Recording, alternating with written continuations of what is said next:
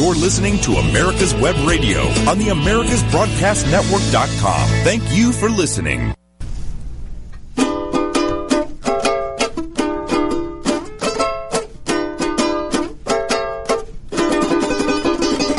Y ahora viene la segunda parte, y ahora sí en venezolano. Llevo tu luz y tu aroma en mi piel. ¿Lo cantamos otra vez?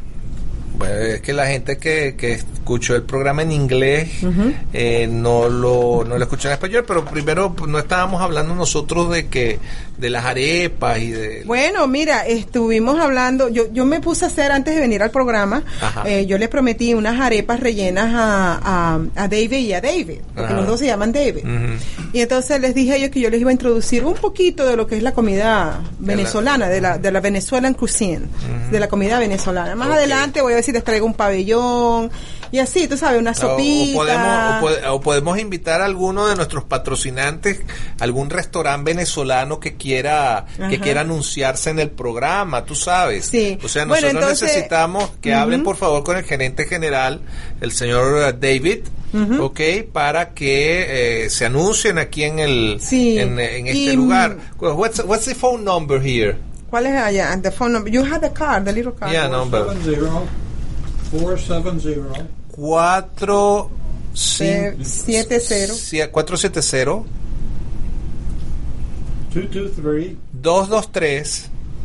4979. 4979. Ok, ese es el número de la emisora. Sí. Ok, aquí yo sé que en el área de Atlanta hay muchos lugares, muchos restaurantes venezolanos, muchos lugares, pequeños negocios que se pueden anunciar en esta emisora, que tienen muy buena recepción en muchos lugares de los Estados Unidos. Recuerden que no se pueden quedar solamente haciendo negocios dentro de las 5 millas de su negocio. Ustedes tienen que anunciarse en todo el área metropolitana, en todo el estado y en todos los Estados Unidos, porque va a haber gente que va a querer sus productos y servicios. Especialmente la comida, por supuesto. Por supuesto, si ustedes preparan, tenemos que hablar de los dulces venezolanos. No, pero eso lo podemos hablar otro día. Sí, por eso estamos acá. Por eso estamos acá. Vamos a ver entonces, ya que yo les traje a ellos arepas. Tú le trajiste arepas rellenas con carne molida.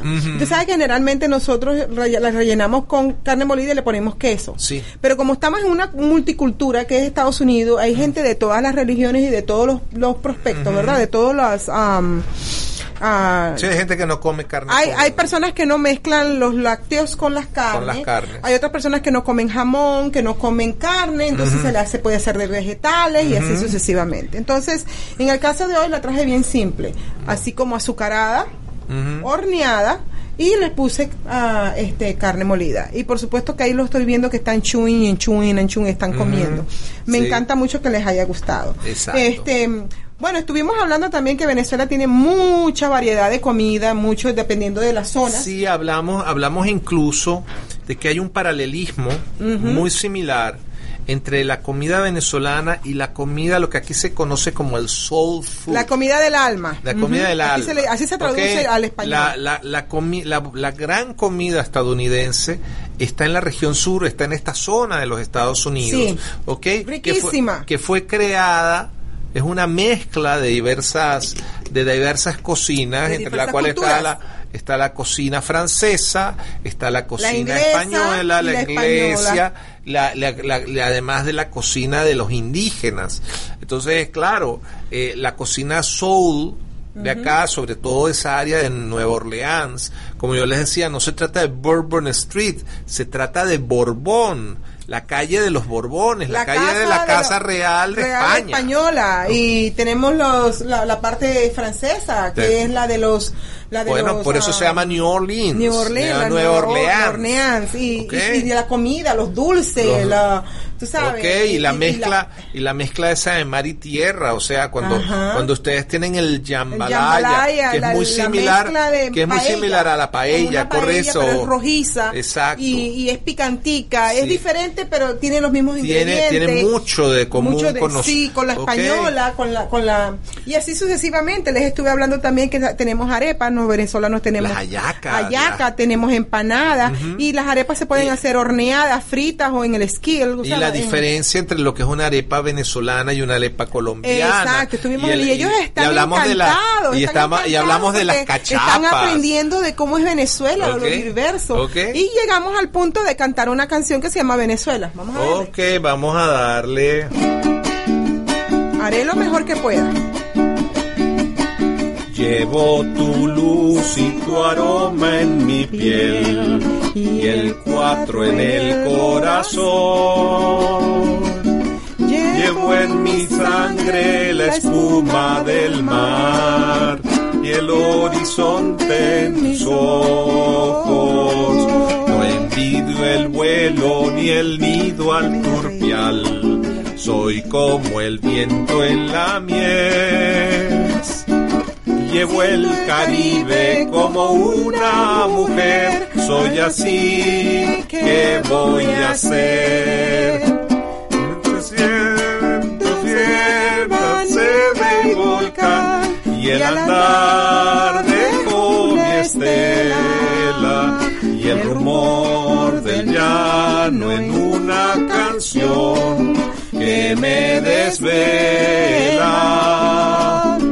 La mujer que quiero tiene que ser corazón, fuego y estela, con la piel tostada como una flor de Venezuela.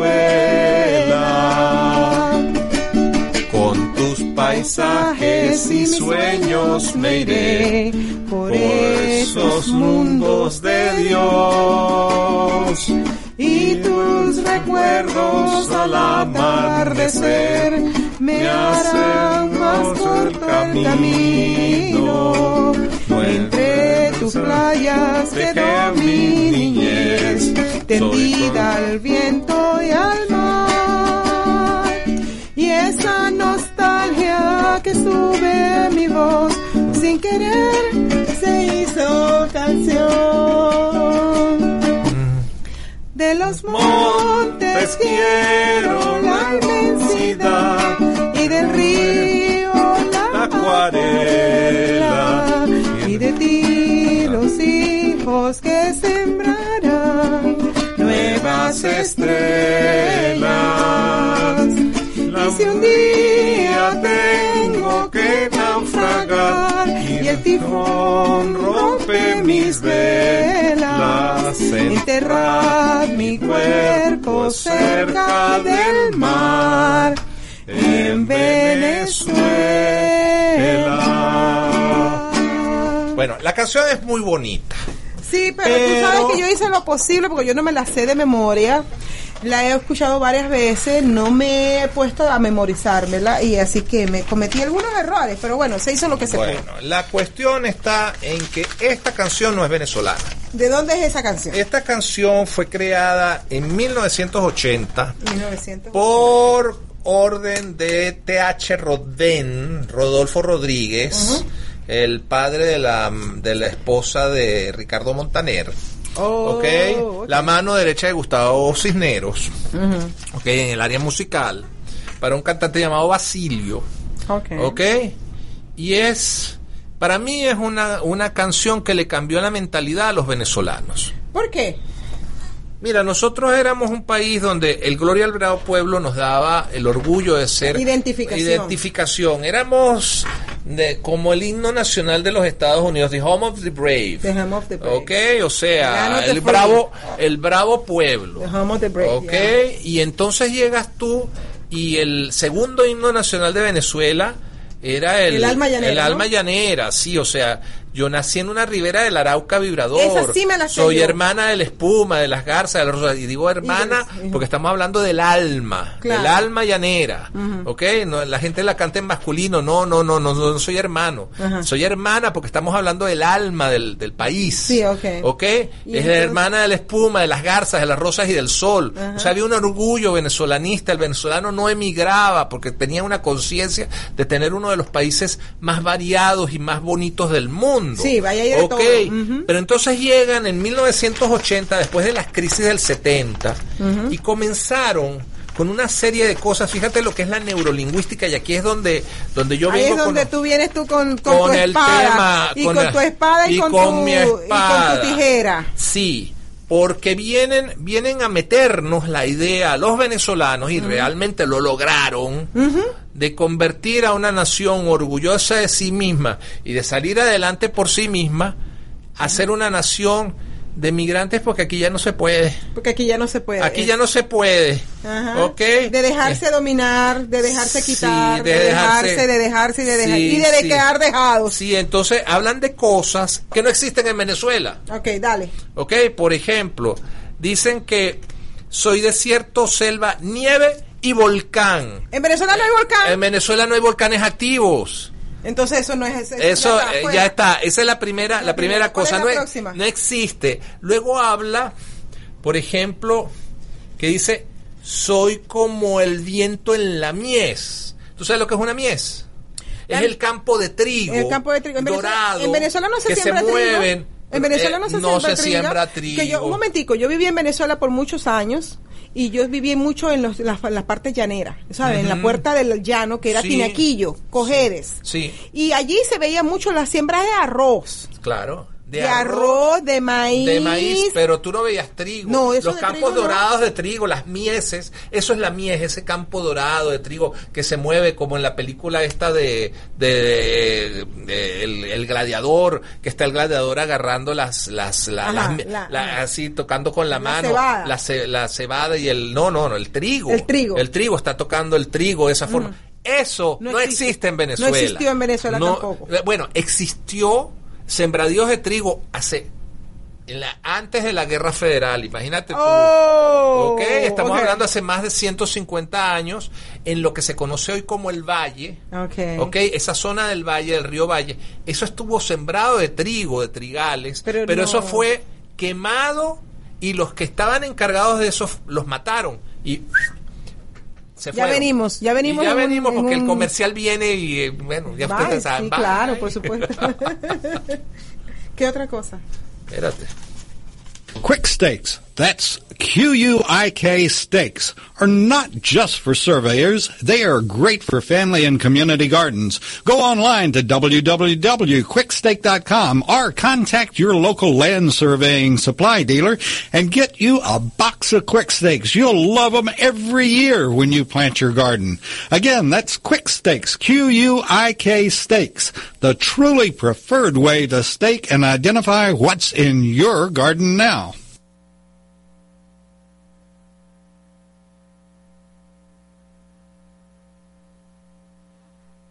If your health insurance premium is more than your mortgage, Ellen Deal with Ideal Solutions is here to help. Whether you're a small business owner, individual, family, or baby boomer, email maga45cag@gmail.com and I'll respond with 3 easy questions to help you determine if you can get away from Obamacare. As a 20-year veteran of the insurance industry, I'm here to help with all your insurance needs. Email Ellen Deal at maga45cag@gmail.com.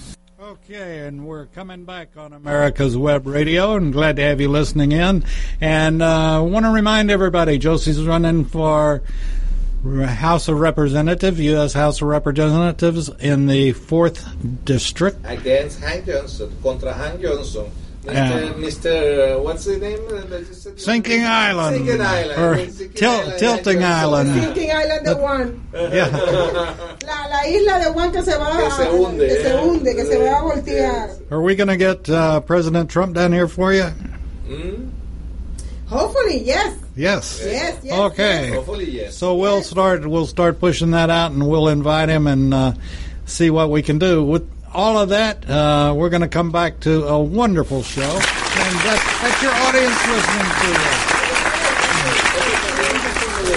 Con la canción y después vamos a la parte de las partes, noticias. Dice, con tus paisajes y sueños me iré por esos mundos de Dios. ¿Cuándo en la vida el venezolano había emigrado? O sea, el venezolano salía a visitar otros países y a estudiar y se regresaba. Yo conocía muchos que estudiaron en Europa, que estudiaron en Estados Unidos, hicieron posgrados, PhD, lo que sea, pero regresaban a Venezuela. Claro. Ahora, yo siempre me preguntaba, ¿por qué si esta gente está regresando a Venezuela y ha experimentado la vida de otros países, por qué no traen a Venezuela la misma mentalidad de mantener esos países prósperos, a su país próspero como lo experimentaron en el país de afuera? Pero ese es otro tema para otro día. Eso es otro tema, ¿okay? Luego vienen con esta otra perla.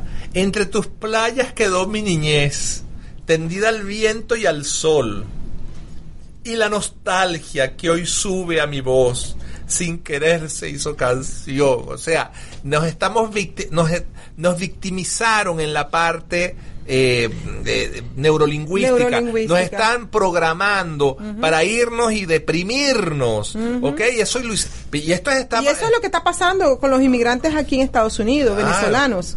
Se les hace muy difícil integrarse, les hace muy difícil querer aprender el idioma, se les hace difícil querer aprender a comer la comida americana, al punto... está bien que abran sus restaurantes aquí, claro que sí, pero si tú comes arepa en tu casa y tienes un negocio que vende arepa, ¿para qué vas a salir a comer en otros restaurantes donde venden arepa? Señores, empiecen a experimentar otro tipo de comida, experimenten la comida francesa que está en Estados Unidos, la comida de la soul, intégrense experimenten la comida americana, de los asados, de los barbecues, o sea, hay tanta variedad. Todo, pero bueno, vamos al tema. Porque dice, de los montes quiero la inmensidad y del río la acuarela. Oiga, o sea, te quedas con el recuerdo, pero estás viviendo en Alaska, ¿ok? Pasando frío.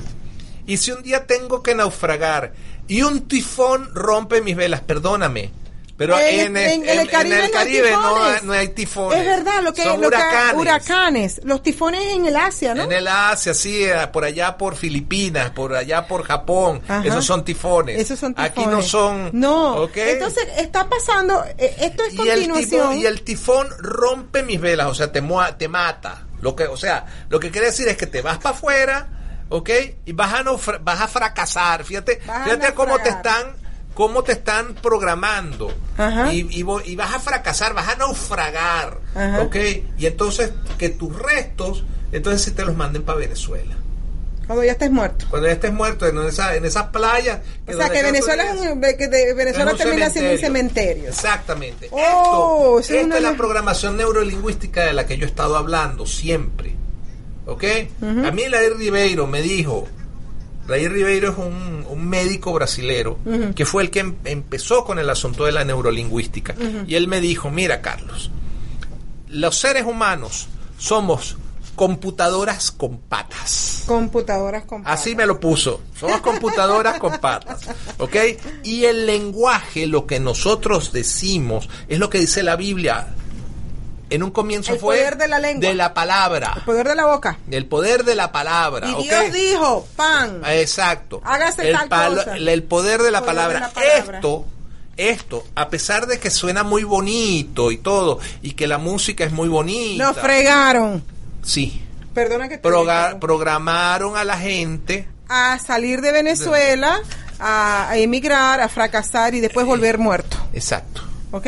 Bueno, entonces vamos de allí. Quería comentarte la última noticia. ¿Qué tal? Eso está buenísimo, hermano. Eso está buenísimo. Eso se llama psicología neurolingüística. Sí. ¿Ok? Bueno, programación neurolingüística. Es una programación. Es como cuando programas un cassette.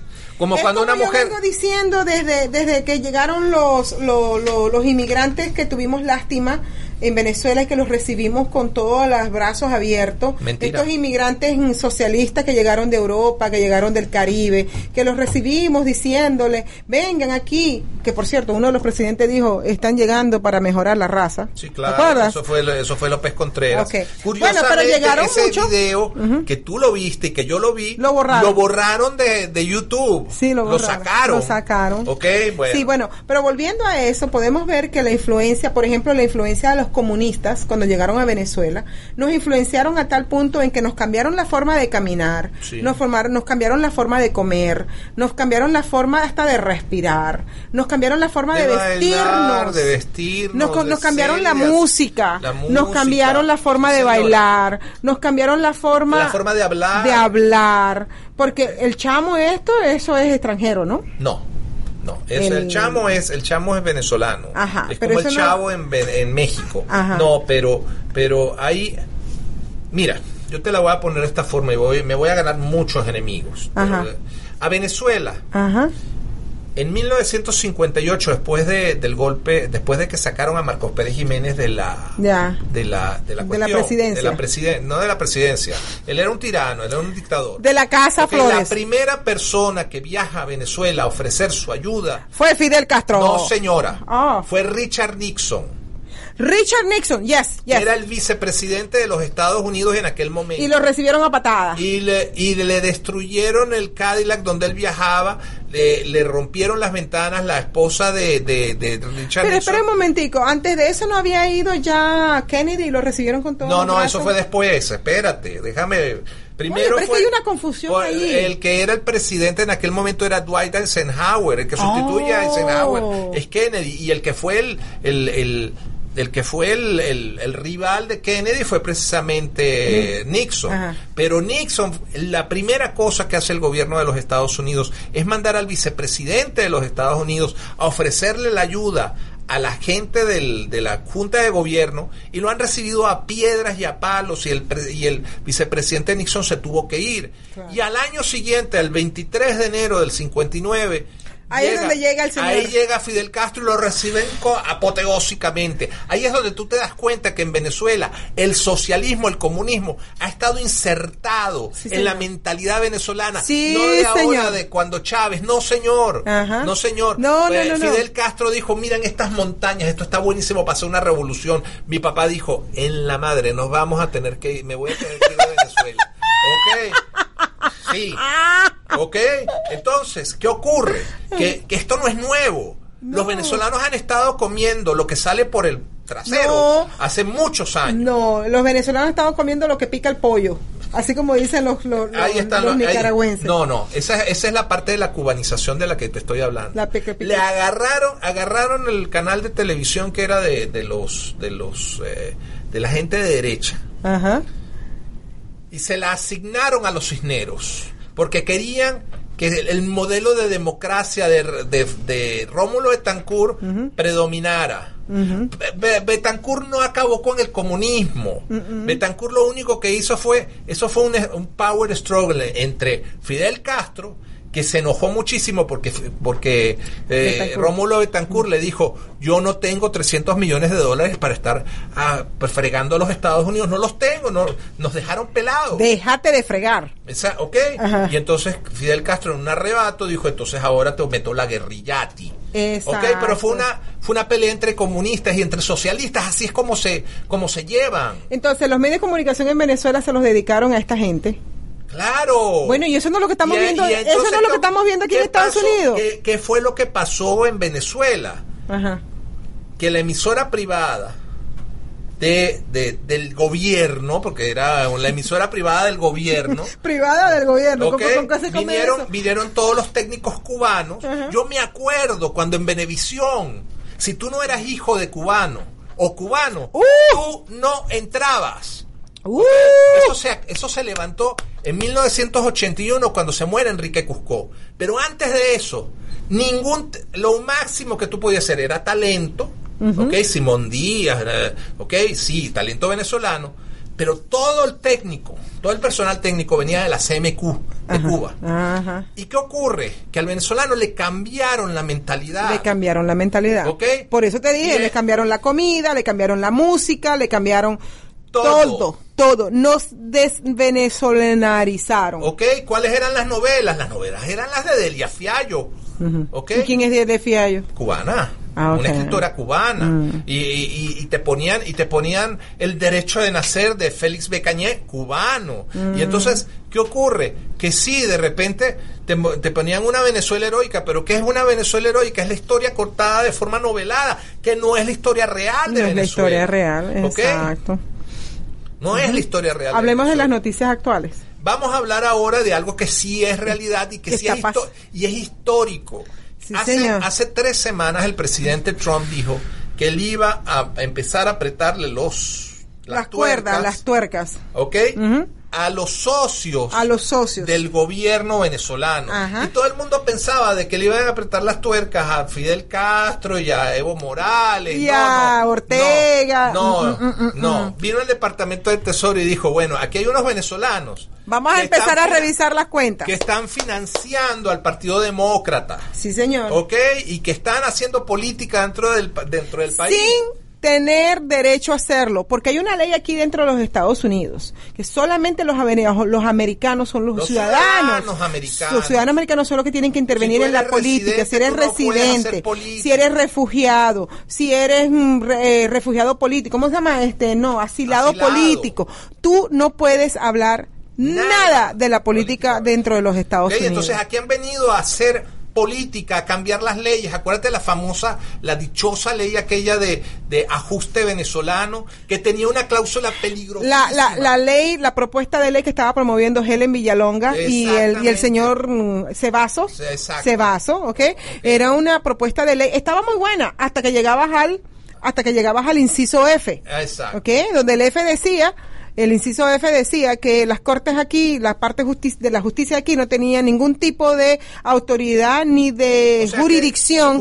No podían decir, mira, normalmente cuando una persona comete un delito en los Estados Unidos y paga cárcel y se le expulsa del país. Es deportado.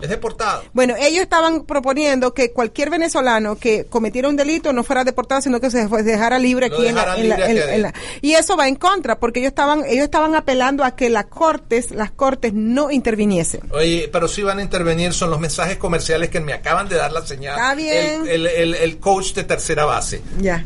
Go. You can keep your doctor, you can keep your plan, and every family will save thousands of dollars a year. I'm Ellen Deal, and if you've been hurt by the Affordable Care Act, you can email MAGA45CAG@gmail.com to see if we can help. Small business owners, individuals, families, and baby boomers, email MAGA45CAG@gmail.com for 3 easy questions to determine if you can get away from Obamacare. I'm a 20-year veteran of the insurance industry and here to help you for all your insurance needs.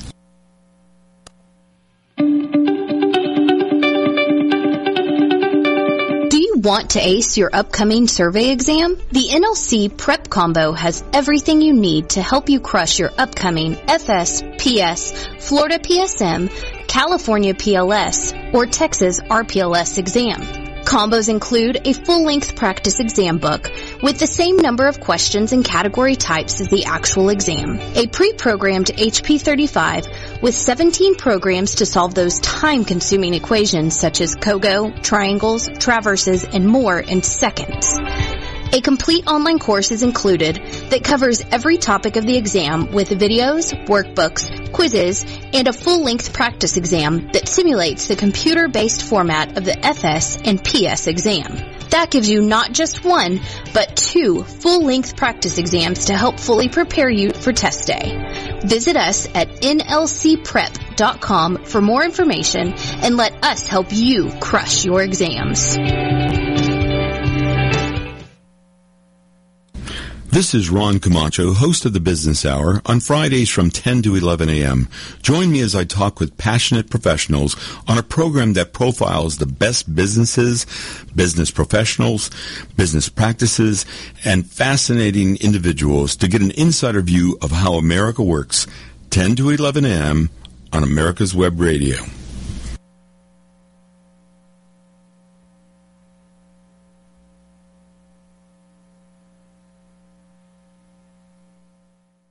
You're listening to America's Web Radio on the AmericasBroadcastNetwork.com. Thank you for listening. Ok, estamos de nuevo, seguimos agarrando aquí la onda con respecto a lo que está pasando ahora. Entonces, la administración... Hace 3 días Ajá.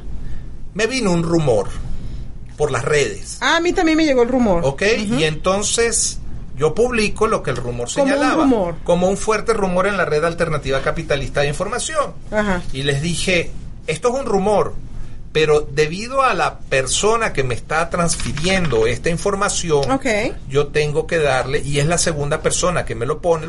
Acuérdate cuál es el... son 3 personas confirmando la situación que no se conocen entre ellos. Y entonces ocurre que me dijeron, mira, están congelando cuentas, están congelando propiedades, automóviles, yates, aviones, están expulsando a gente. Y entre ellos está un viceministro de Transporte y Comunicaciones del régimen de Maduro, que está en este momento en los Estados Unidos con su familia viviendo. Y yo dije, ¿qué? ¿Es eso posible? Y efectivamente la agencia France Press y Nelson Bocaranda confirmaron la información hace 24 horas. Wow. ¿Ok? Entonces han congelado cuentas de alrededor de $500,000 cada una para arriba, de gente que no ha podido justificar de dónde viene ese dinero. Ahí es donde quería yo...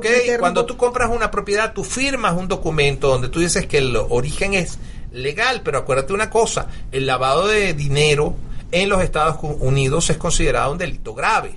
Exacto, ahí es donde quería yo entrar y poner mi opinión. Yo he viajado varias veces a otros países, y las 2 últimas veces que viajé al país de mi ex marido, de mi ex esposo, nosotros traíamos dinero en efectivo. Estábamos hablando de miles de dólares, y cuando llegábamos al aeropuerto teníamos que declarar de dónde venía ese dinero. Y no solamente declarar, sino pruebas de dónde salía y para por dónde iba. O sea, entonces, si mientras tú declaras y no hay ningún problema. Y dices de dónde viene, por qué, y tienes que presentar documentos y todo, esa es la prueba. El asunto es que esta gente que está viviendo acá en las áreas del sur de los Estados Unidos, como es la Florida, como lo que es Houston, lo que es Austin, lo que es las costas, ¿no?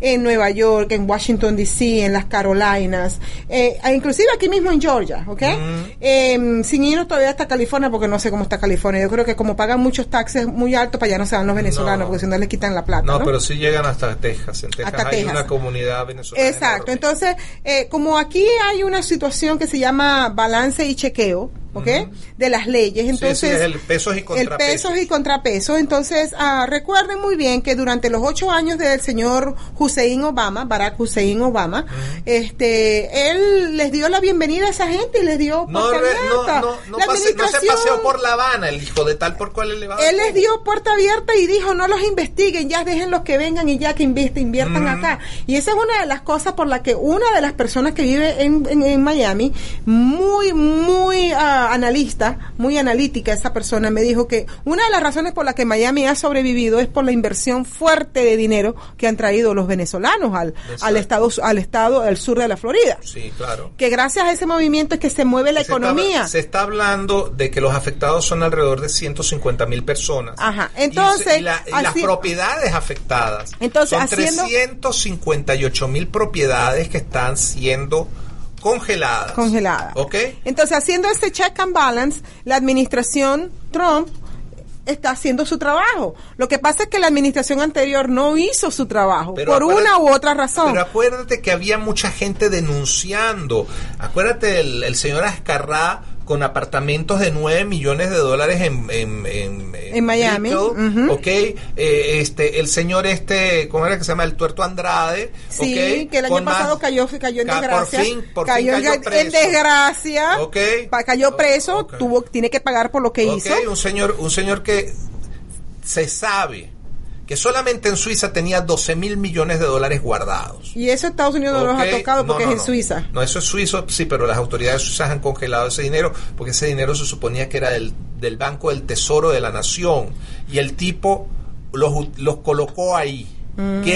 ¿Qué tenía que haber $12,000 millones del Banco del Tesoro de la Nación de Venezuela en Suiza? El Banco del Tesoro es el que le paga a los empleados públicos.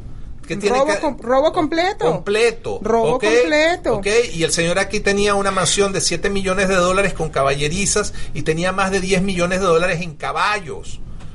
¿Y quién estaba al lado de ese señor Emanuel Andrade, el hijo de él? Nada más y nada menos que el de nuestra, ¿cómo es que se llama? En esta noche tan linda como esta, y volvemos a caer. El circo, pan y circo. El pan y circo. El pan y circo que nos impusieron los cisneros, o sea, los vamos a hablar de frente. Los comunistas estos cubanos, sí, nos impusieron ese estilo de vida, al punto de hoy en día que a las venezolanas les importa más la apariencia que criar a sus hijos. Les importa más la apariencia que cuidar a sus madres, sí, que cuidar a sus padres, sí, que cuidar a sus hermanos, que ser una persona productiva, porque lo que andan es cazando a ver quién las mantiene, para ella mantenerse, sí, bonita, para mantenerse, claro, con sus las maracas y las nachas, Entonces, aquí en Estados Unidos están empezando a investigar y como haciendo el check and balance, lo que llaman el chequeo y el balance, se les han pedido a estas personas que demuestren de dónde sacan su dinero para mantenerse acá.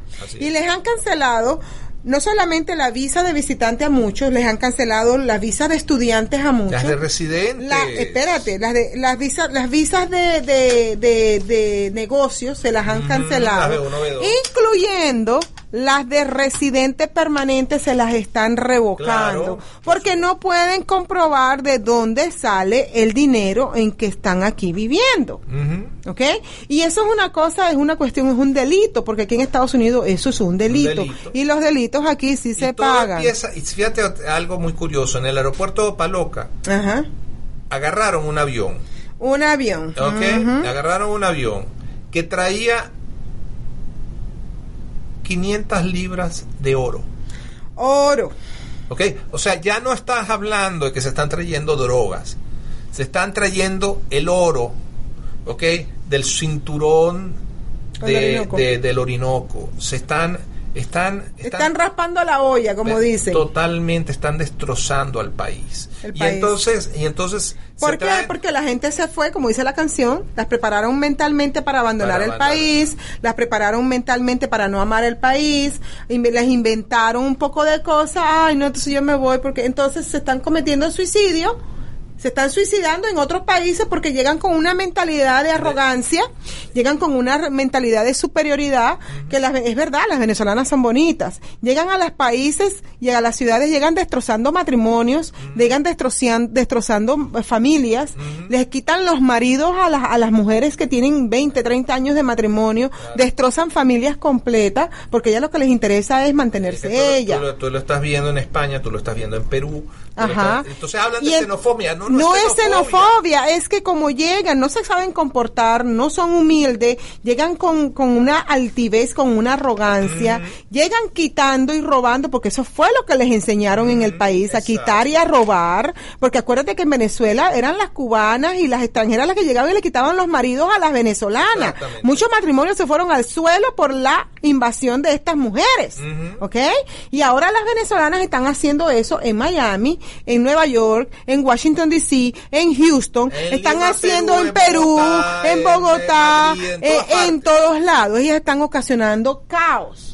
Caos completamente, caos, Y entonces he recibido noticias de que muchas tienen hasta hijos, le paren un hijo al hombre que conquistaron, el niño se nace 2 años, al partir de los 2 años las mujeres lo dejan el pelero, pero se aseguran de que el hombre les pague child support, lo que se llama el soporte del niño, les paguen apartamento, o sea, terminan destrozando completamente al hombre, porque el hombre fue tan idiota que dejó a su mujer de 20 años, que puró con él, o sea, que ella lo estuvo apoyándolo en su inicio para que tuviera el imperio que tuviera o pudiera tener el negocio que tuviese. Él la abandona porque esta está más buena, él la abandona porque esta está mejor, porque esta es más dulce, y lo que no saben es la maraña con que vienen, porque vienen ya corridas y vienen con eso. destruyen al matrimonio, destruyen al marido, porque lo botan, y terminan trayéndose al novio o al amante de Venezuela, y aquí los tienen mantenidos, porque ya tiene ya la residencia, o ya tiene la ciudadanía, porque el hombre a quien ellas conquistaron, les dio residencia y les dio ciudadanía. Entonces, es un caos completamente en la sociedad. Y acuérdate lo que decía, que la base fundamental de la sociedad, ¿qué es? Es la familia. Es la familia. Entonces, te preguntas por qué nuestras sociedades, por qué nuestras ciudades están en caos, por qué nuestras sociedades están en una situación tan caótica. La situación es la cuestión del comportamiento ciudadano. El comportamiento ciudadano. Tú lo notas sobre todo, mira, tú vas al sur de la Florida y vas a Doral, por ejemplo, y ves el tráfico de Doral y tú dices, Dios mío, que yo no estoy en los Estados Unidos. Eso parece Venezuela. Caracas, o sea, tú ves vehículos estacionados y todavía tienen en las aceras. Y todavía tienen los del sur de la Florida la cachaza de ponerse bravos cuando les dicen que los comparan con un país tercermundista. Pero es el comportamiento. Sí, señor. Es el comportamiento. Entonces, ¿qué pasa? Vienen y no se asimilan. No se asimila, quieren y traen su país para acá. Trajeron el rancho mental. Lo que yo decía, el rancho mental. O sea, el rancho lo traen en la cabeza. No se asimilan a los Estados Unidos, no se asimilan. Y es esta programación. Y esa programación neurolingüística. Entonces, ¿qué pasa? Esta gente está siendo deportada. Les han dado una semana para que se devuelvan para su país. Y han salido de las consulares, de los cónsuls, tú sabes, han salido llorando porque dicen que no quieren regresar a Venezuela porque ya no hay agua, no hay electricidad, nada funciona. Pues yo les digo a ustedes, este es mi mensaje para ustedes, los que están llorando porque se tienen que regresar. Ustedes promovieron e instalaron el sistema socialista en Venezuela. ¿Ok? Ustedes crearon ese caos. Ustedes crearon esa vida. Ahora entren al sistema capitalista. ¿Ok? Aprendan de la historia. ¿Ok? Ahora que los están... de 1811. Ahora que los están regresando. Bueno, ustedes van a experimentar lo que ustedes mismos crearon. Porque es muy bueno crear un caos y salir corriendo y irse para otro país. Eso es muy bueno. Porque tú no estás experimentando el caos, no estás experimentando la desgracia, la destrucción y la muerte, la inseguridad. Pero en el momento que tú estás adentro y te das cuenta que no tienes para dónde más correr, para dónde irte. Bueno, algunos que se están yendo para Panamá, otros se están yendo para los países de Centroamérica, se están regresando para allá. O sea, están agarrando desviaciones y se están quedando en eso. O sea, a crear más caos allá, ¿ok? Sí. Entonces... no te quejes ahora. Pero ya no tienen los recursos. Ya no tienen los recursos porque están pobres. Ok, porque y la mitad de lo que traían lo invirtieron en un bien inmueble que no fue justificado. ¿Tú sabes lo que pasa con esos bienes inmuebles no justificados? Los congelan, me imagino, ¿no? Los venden, no sé. Expropiados. Los expropian. Son confiscados porque provienen de un delito, ¿ok? Entonces, ¿cuál es la única cosa que a mí que ellos están recogiendo lo que sembraron en Venezuela. Igualito. Porque ellos expropiaron a muchos venezolanos para poderse venir para acá con ese dinero. Para robarles, y aquí les están expropiando, pero legalmente porque no comprueban de dónde salió ese dinero. Exactamente. Eso es lo que se dice ojo por ojo y diente por diente, hermano. La justicia divina. La justicia divina. ¿Ok? La justicia divina. El otro día salió publicado en un lugar que había una muchacha que se había graduado de Embraer 190 de un tipo de avión y resulta ser que la niña era la hija de la directora general de aviación de Venezuela. ¿Okay? Bueno, seguimos en nuestro cuarto segmento. Vamos a comerciales y enseguida regresamos. Hello, I'm Dr. Mike Karuchak. Have you ever wondered what doctors talk about amongst themselves? If you do, join us on the Doctor's Lounge and hear the doctors' conversations amongst themselves. Join me and my co-host, Dr. Hal Schertz, every Thursday morning, 8 to 9 a.m. You can keep your doctor, you can keep your plan, and every family will save thousands of dollars a year. I'm Ellen Deal, and if you've been hurt by the Affordable Care Act, you can email MAGA45CAG@gmail.com to see if we can help. Small business owners, individuals, families, and baby boomers, email MAGA45CAG@gmail.com for 3 easy questions to determine if you can get away from Obamacare. I'm a 20-year veteran of the insurance industry and here to help you for all your insurance needs. This is Dr. Susan Blank, host of Detailing Addiction on America's Web Radio. Please join us at 4 p.m. on Tuesday afternoons. Get your pen and paper ready. If there's a move in your near future, I'm here to tell you that the folks I used and now recommend is Around Town Movers. Timothy and the guys recently moved me, and I am and was totally satisfied with a sometimes not so fun experience moving.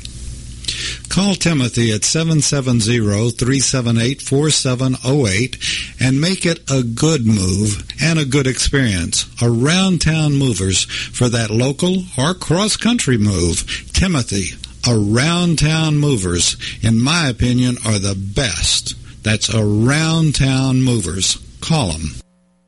You're listening to America's Web Radio on the AmericasBroadcastNetwork.com. Thank you for listening. Y estamos de nuevo en Hablando Venezolano. Bueno, las cosas. Hablando de la situación de Venezuela.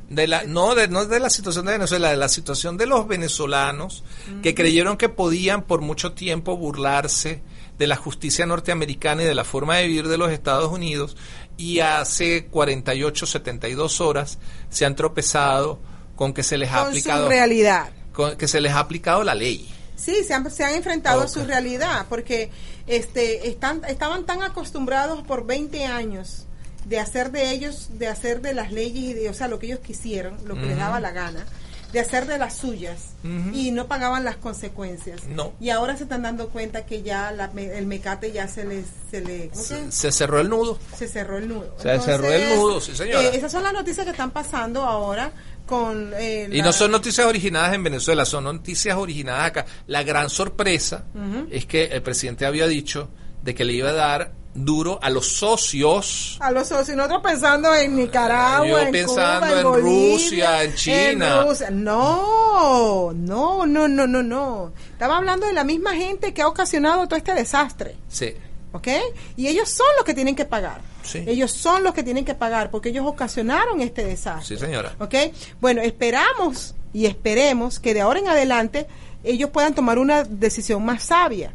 Miren, señores, mientras exista la Constitución de Chávez, lo que llaman la bicha, así le llaman la bicha, entiéndanlo, apréndanlo, y que se sienta en la piel, en los cabellos, en los poros. No van a poder rescatar al país, no lo van Venezuela a hacer. Venezuela. La única solución que ustedes tienen es reemplazar esa Constitución, que no le permite a la gente de bien y a la gente que cree en la prosperidad y que cree en lo mejor del país, lo mejor para el país, es destituir esa Constitución de la bicha de Chávez y hacer un llamado a lo que es la Constitución de 1811.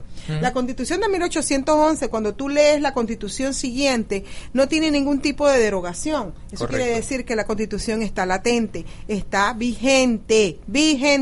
Y no solamente eso, imagínate, Carlos, que la Constitución de 1811 ni siquiera tiene un parágrafo o algo que diga que se puede aniquilar o que se puede derogar. Lo único que se podía hacer con esa Constitución era hacer enmiendas, unas correcciones, pero la Constitución en sí tenía que seguir manteniéndose. Pero entonces vinieron y nos cambiaron la vida. El proceso histórico de Bolívar, después vamos a hablar de ese proceso. De lo único que yo he estado de acuerdo con Simón Bolívar es que él fue un gran majadero de la historia, como él dijo al final de su vida. Dice: Jesucristo, Don Quijote y yo somos los tres majaderos de la historia. ¿Y sabes qué? Jesucristo no fue ningún majadero. No, pero él se quiso poner al nivel del Señor Jesucristo. Exacto. Blasfemo. Eso es lo que fue un blasfemo. Eso es una blasfemia. Bueno, correcto, pero eso es lo que él dijo, o sea, no, pero él sí era un majadero, pero él lo dijo de esa forma, o sea, claro, él reconoció al final de su vida que él había sido un majadero, que él en realidad era su capricho. Era un caprichoso. Y era un dictador, era un tirano, sí, no dictador, un tirano, un tirano. Caprichoso.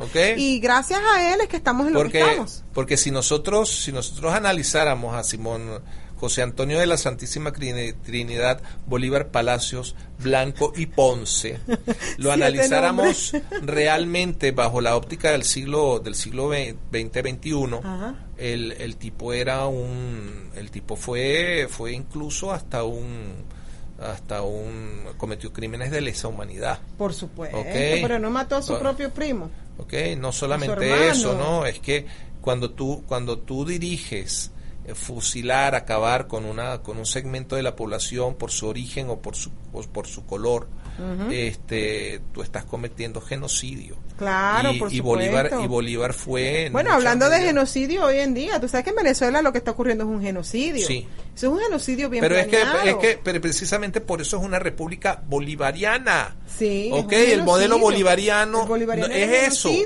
El modelo bolivariano es eso que está viviendo Venezuela. Eso es el modelo bolivariano y es lo primero que tenemos que sacudirle de la mente y de los corazones a los venezolanos. ¿Tú sabes que te quería compartir una experiencia que tuve en estos días? Ajá. Me contacté con un señor venezolano que vive allá abajo en el Doral. Y él hace videos live, tú sabes, videos de 5 o 10 minutos. Ajá. Entonces él habla del bullying, habla de esto y de aquello. Y es venezolano. Dice que tiene aquí como más de 15 años. Pero hermano, hablando con él, pareciera que no hubiese viviendo aquí 15 años. Pareciera que no estuviera viviendo aquí 15 años. Porque una persona cuando tiene 15 años viviendo en otro país, tú empiezas a enseñar cambios, ¿no? Cambios. Mostrar cambios, sí, pero es que el sur de la Florida no es Estados Unidos. Exacto. Es la ciudad más cercana a los Estados Unidos, pero no son los Estados Unidos. ¿Ok? Eso. Y cuando yo le hablé a ese señor de lo que la importancia era la Constitución de 1811, que entendiera que Gómez no es lo que nos habían pintado, sino que es todo lo contrario. Gómez lo que hizo fue unificar un país que estaba dividido y en guerra, destruido completamente. Desde allí, más nunca supe de él. No les gusta que les digan las verdades. Porque no les gusta analizar, no les gusta hacer un research. Research es lo que se llama... Investigación, no les gusta hacer investigación. Mira, hablé con otra persona también, ella parece que ella me dijo que ella es prima de los López. De Leopoldo López y de esa gente, ¿no? Y entonces le dije yo, oye, concéntrate. ¿Por qué mejor tú, que eres abogado y tu marido también constitucionalista? ¿Por qué en vez de estar inventando en constitución, nueva constitución o referendo, qué sé yo, aclamen la constitución de 1811? Hagan lo que se llama el paralelismo.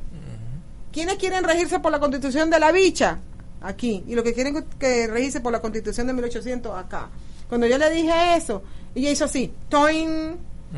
Ya no supe más de ella después de eso. Claro. No les conviene. No vas a saber. No les conviene, porque ellos lo que quieren es socialismo. Sí. Mientras tanto que la Constitución de 1811 no es socialista. No, la Constitución de 1800 es una copia al carbón de la Constitución americana. De hecho, cuando las 3 personas que escriben la Constitución de 1811, que son Francisco de Miranda, Juan Germán Rocio y Lino de Clemente. Y Francisco de Miranda. Okay, Miranda había visto la creación de 2 revoluciones, sí, la Revolución Americana y la Revolución Francesa. Y él se dio cuenta que la democracia pura que establecía la Revolución Francesa era un desastre, sí, señor. Okay, porque siempre terminan en tiranías, como lo de hoy en día, como lo que hay en Venezuela. Por supuesto. Okay, y entonces, por eso es que en los Estados Unidos existe el Bill of Rights, okay, que es derechos individuales, que es intocable, y sobre todo la segunda enmienda, okay, y además las 10 primeras enmiendas de la Constitución de los Estados Unidos, que se llama el Bill of Rights, tienen una característica. Para que se aprobase la Constitución de 1784, ¿ok? De Estados Unidos. De Estados Unidos, sí, la Constitución de los Estados Unidos tardó mucho tiempo, tardó 14 años en aprobarse. Pero para que se pudiese aprobar la Constitución, el Congreso tuvo que hacer 10 enmiendas, ¿ok? Había 7 artículos y tuvieron que meter esas 10 enmiendas que garantizaban como condición que la Constitución sería aprobada. Si tú cambias la condición de las 10 primeras enmiendas, ¿qué ocurre? Se muere la Constitución. Y eso es lo que están haciendo aquí en los Estados Unidos. Y esto es lo que pretenden hacer en los Estados Unidos. Incluyendo muchos venezolanos que están de visita, que están de residentes, están promoviendo que la segunda enmienda sea removida o sea controlada. Cuando la segunda enmienda dice cannot be infringed, es decir, que no puede ser tocada para nada, ninguna excusa, nada. Entonces, tenemos a esta gente comunistas, socialistas, toda la variedad de la izquierda, viniendo a los Estados Unidos, traídos no solamente de esta gente, bueno, sino... el tipo este que es el Bill de Blasio, ese tipo participó en la revolución de Nicaragua. ¿Qué hace siendo ese señor alcalde de la ciudad de Nueva York? Por favor. Y tirándose como presidente también. Bueno, ya se retiró. Ya se retiró, pero dime tú... Pero tenemos, espérate un momento, tenemos este fenómeno en estos últimos 8 años que han traído expresamente de los países socialistas, izquierdistas, comunistas y los islámicos, los political islamic, los islámicos políticos, los han traído de forma legal a este país. El y ellos están influenciando de una manera tan arrecha, y perdona que te lo diga así, en lo que es el americanismo en los Estados Unidos, que ellos están promoviendo la anulación, el control primero y después la anulación de la enmienda número 2. Sí. Ahora, y de la primera. Y de la primera también, porque están coartando la libre expresión, la libre información de prensa, que por cierto yo hice un blog acerca de eso, se los recomiendo que lo lean. Sí, el asunto josicruz2020.com. Ahora, tú estuviste hablando que Venezuela, lo que hizo mayor influencia para cambiar completamente el concepto venezolano fueron los medios de comunicación. Claro que sí. Yo también escribí otro blog que tiene que ver con los medios de comunicación en Estados Unidos, quién está en control de los medios de comunicación en Estados Unidos. Señores, esto es bomba. Los que están en control de los medios de comunicación en Estados Unidos, los soldados, son socialistas, pero el que está en control de los medios de comunicación en Estados Unidos, público, en el CNN y todo, son los árabes, son los islamistas políticos. ¿Por qué? Porque el príncipe al-Wali de Arabia Saudita es el mayor shareholder, es decir, ¿cómo se dice shareholder? El accionista mayor de los medios de comunicación en los Estados Unidos. Y él define qué se dice y qué no se dice. Y el otro, que es el dueño del New York Times. El mexicano comunista, socialista, Carlos Slim, de allá que es el que de frente en contra de los americanos, frente en contra de lo que la forma americana de vivir y de frente con la elección de los americanos eligiendo al presidente que tenemos hoy en día. O sea, los ataques a través de los medios de comunicación se están haciendo aquí igualito que en Venezuela. Mismito que en Venezuela. Los medios de comunicación pusieron en Venezuela. Yo he hecho estas demostraciones a mucha gente y al final, ¿sabes lo que hacen? Me han hecho silencio. No dicen nada. Ya no dicen más nada. Bueno, nos queda un minuto de programa. Nos estaremos viendo entonces el próximo jueves. Nos vemos en el espejo. Sí, y el próximo jueves sí traigo bollitos rellenos. Ay. Bollitos o traigo empanadas. Mira, tú vas a ser responsable que aquí este hombre se... Yeah, we're gonna bring some food next time again. I'm gonna bring some food, but something different, so you guys can taste something different. Okay? It was very, very good, and the show was very good. And thank you all. And want to remind everybody, start getting the word out that Josie's running for Tilting Island's seat. You know, if JosieCruz2020.com. Exactly, and donate, and also, he fits the description. He's the epitome of a Democrat. Yes. Tilting Island. Yeah. Yes. JOHSIE Cruz CRUZ 2020.com. Eso es Josie Cruz con H intercalada. Sí, antes de la S. Cruz con Z, 2020.com. Toda una sola palabra. And we'll see you all next week on Let's Talk Venezuela. Thank you so much. Thank you, my friend. You're listening to America's Web Radio on the AmericasBroadcastNetwork.com. Thank you for listening.